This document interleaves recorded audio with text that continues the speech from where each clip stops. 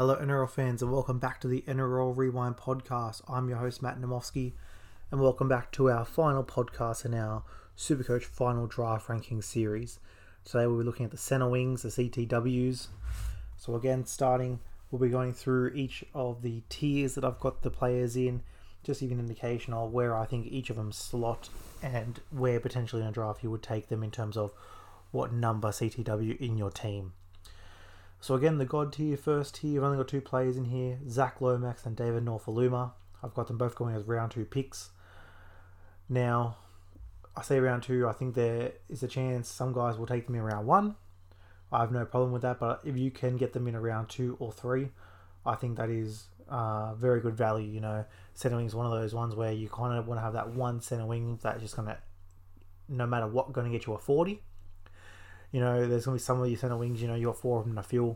There's going to be that one guy that is, you know, is a real big upstar guy. Like, to me, it's a Josh Adokar. Could get you a 20, could get you 100. But to me, a Lomax and a Norfoluma, it's going to get you at least a 45. That's their floor. Ceiling a lot higher. Lomax with the goal kicking. Did score a lot of tries last year. Nofo with just the amount of work he does for his team. Can also snag the tries. So for me, they're the two undisputed centres in the game for Supercoach. And I think if you can get either of those in your team, you've now locked in your centre wing to be a very nice piece there. The next group is a really exciting group to me. These are all centre wing ones that I think will go anywhere from round 4 to round 5 and 6.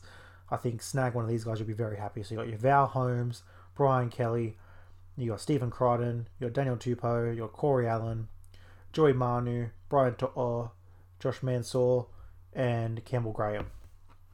So to me, these are all guys that you can just lock in as your first centre wing and be very, very happy with it. Just under the level of a Lomax and an Ofo, but again, you got some really high ceiling guys. You know, your Brian Kelly, your Stephen Crichtons, your Daniel Tupous. You got some fullbacks in here, your Val Holmes and your Corey Allens. And then you got, you know, Joey Manu, To'o, Mansour and Graham. You know, some base guys in there, some guys with some high ceiling. You got guys here like Manu that will get a couple of games at fullback when Tedesco's on origin duty. You got some guys like Kelly and Crichton who I think will be up near the try scoring list. Val Holmes and Corey Allen, you know, them at fullback could be very interesting. Could even vault them up into the Lomax Nofo category. So if you can get one or even two of these guys in your centre wing, I think you're doing very, very well. You know, it's one of those positions where, you know, they're going to be the ones that get you a 20 or a 100. But, you know, the more guys you can get around that 50 mark, you know, it's a consistent 50, an average of 55 at the end of the season.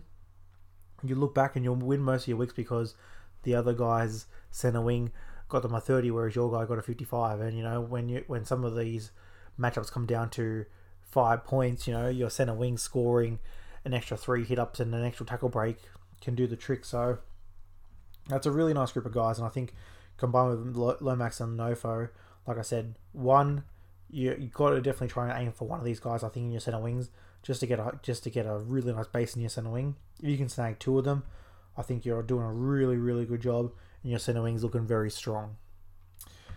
The next group is the group that I just spoke about, so the group that can get you a 30 or 100, but I think it's worth the gamble. So you got Josh Adokar, Brett Morris, Mike Acevo, Charlie Staines, Bradman Best, Alex Johnson, Sione Katoa. So all these guys are try scorers, potent try scorers, amongst the best in the game. So, you know, your Adokar and your BMOS, who I think in the Storm and the Roosters team respectively, I think are going to score tries. They're going to be in position to score points, so I think they're no-brainers there. Mike Acevo and Sione Katoa, to me, are in the same group there. When their team is flying, there's not many better finishers in the comp. Katoa with the added potential that he might goal kick in SJ's absence until he comes back in round 5 to 8. That's very intriguing. And then you got guys like Charlie Staines and Bradman Best who, you know, these young fellas, if they stay on the field, have shown that they can score tries with the best of them. So, you know, Charlie Staines only played a game and a half, but 6 tries. Bradman Best, when he's on the field, just looks like one of those real damaging guys that's going to score a lot of base in Supercoach. And, you know, Alex Johnson, the professional try scorer that he is, to me, going to be very underrated, especially with a dual. You know, gives you a lot of flexibility in your draft side to really, you know, put an extra fullback in your centre wing in case your fullback goes on origin duty or gets injured. I think it's really nice coverage there. The next list we got here is a list of players that I'm very intrigued and I would want as my third centre wing. I think these guys will do the job as a third centre wing. Really got some nice upside. So in this group, I've got these two bunched together. So Jermaine Asako and Tessie New. I've got Josh Morris, Jack Bird, Ewan Aiken, Remus Smith, Xavier Coates, Ken Mamalo, Nick Kotrick, and I've got Tony Staggs there as well. So between New and Asako, who's going to get the fullback spot, I think is the only thing of intrigue there. J-Moz just being in that Roosters team like we spoke about. To me, the young guys are Remus Smith and Xavier Coates. I sung their praises during the preview pods. I think I'm all over them this season. Hopefully I can get one of them in my side. Jack Bird, Ewan Aiken, Ken Mamalo, and Nick Kotrick. All guys that have showed exceptional base in previous seasons and can also get over the stripe. And Tony Staggs, to me, yes, he's out till round 13, but he's just one of those guys when he does become fit and is able to play. Could be one of those guys, if you stash him on your bench for the whole season, he comes back around 10 and he starts punching out 70s, then it's gonna be a very, very nice pick, especially if you get him very late in the draft or even undrafted and pick him up on waivers after the draft. I think it's a good play.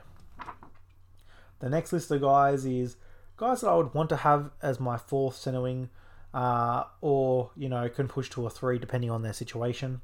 So you've got Phil Sammy, Dan Gagai, Talakai, Capewell, Peachy as the second row options, Justin Olam, Kyle Felt, and Peter Hiku.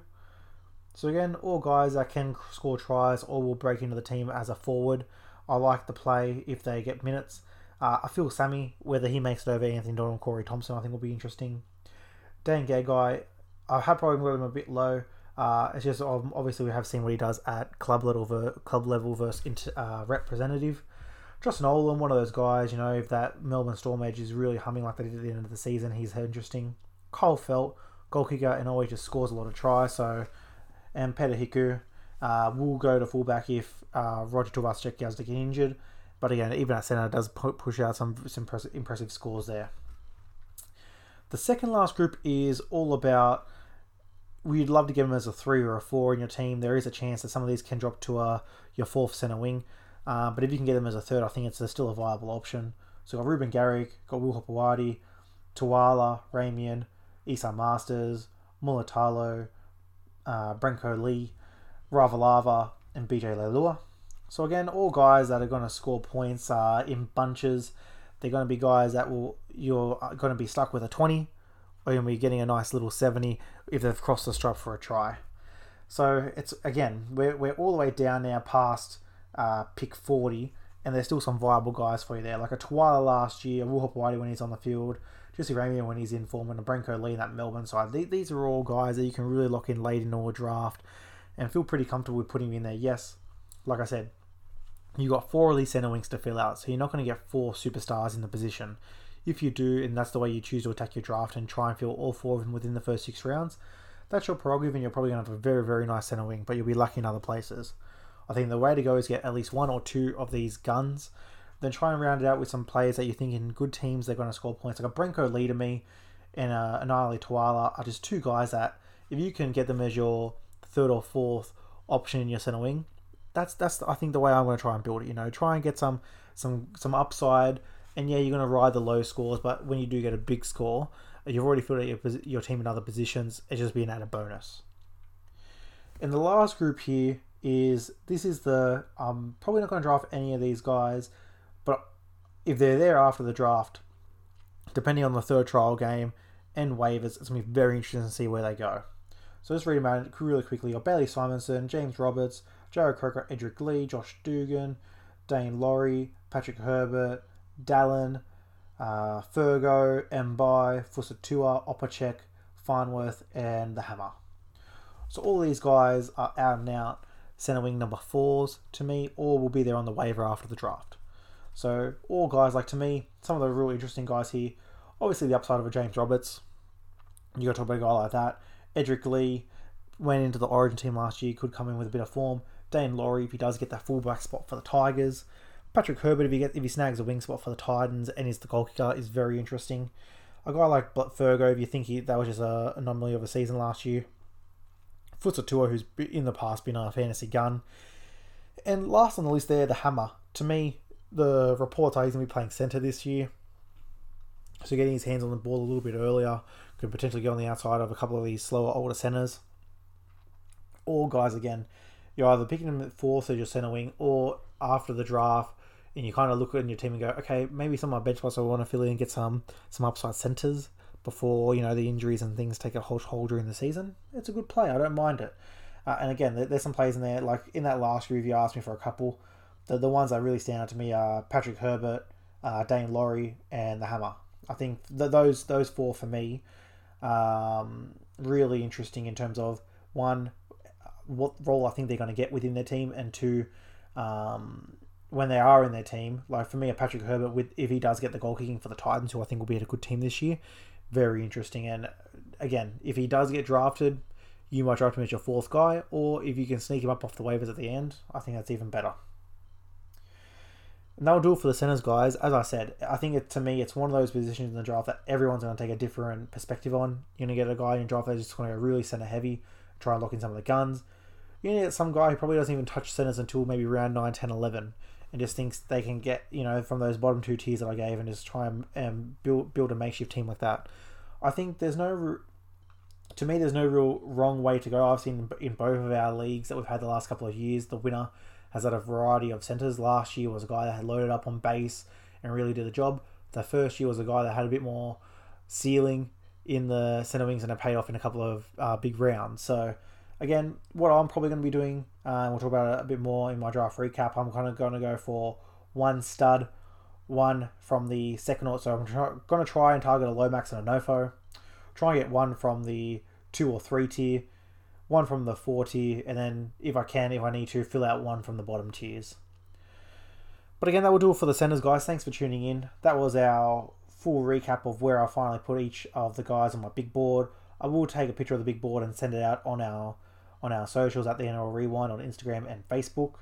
And I'll share it in the Draft Addict page on Facebook, the Supercoach Draft Addict page. I think, again, it may not be for everyone. Some of the guys in the group may see the positions I got them in and, think that I'm going a bit out there. But again, it's just something to give you a bit more perspective on with your draft. If you want a different idea, or if you've got an idea similar and you're just waiting to kind of, see if anyone else is thinking that way. So we'll do one more podcast here for draft with my big board, just kind of go through very quickly, maybe the top 50, just so you can see how I've got it all slotted in on the podcast. Then I'll give you another one of our draft recap, our first draft recap. I've got another one coming up this weekend, so we'll have a couple of those over the coming weeks. And then we'll talk about Supercoach from a classic side. I think we've neglected the classic side a little bit while we've been doing this draft preview. So we'll go through some cash cows, some guys to avoid, and we'll do the love-hate for the fantasy side. Also coming up, we're going to go back to a bit of an NRL discussion. So we'll talk about some season predictions, some bold predictions that I do see throughout the season. Hopefully, I can get some of the mates on during that to have a bit of back and forth there. That'll be a bit of fun. But again, guys, really enjoying doing this. This is one of my favorite times of the year. Drafting in all the different comps that we have. Setting up the classic side, changing it 4 times a day. Again, NRL is my passion, and Supercoach is definitely part of that. But watching the games in and out, and a guy that may not be good at Supercoach but is an outstanding NRL player. These are the guys that we'll talk about in those podcasts and the preview podcasts, the prediction podcasts, to kind of get a sense of where I think the season's going to be going for a couple of these sides and players. Well, that'll do it for today, guys. Thanks for tuning in. We'll be back again. We'll probably go through the big board next, and then maybe look at some Supercoach Classic cash cows and some stay away. So thanks for listening, guys. Thanks for tuning in, and you'll hear from me soon. Cheers.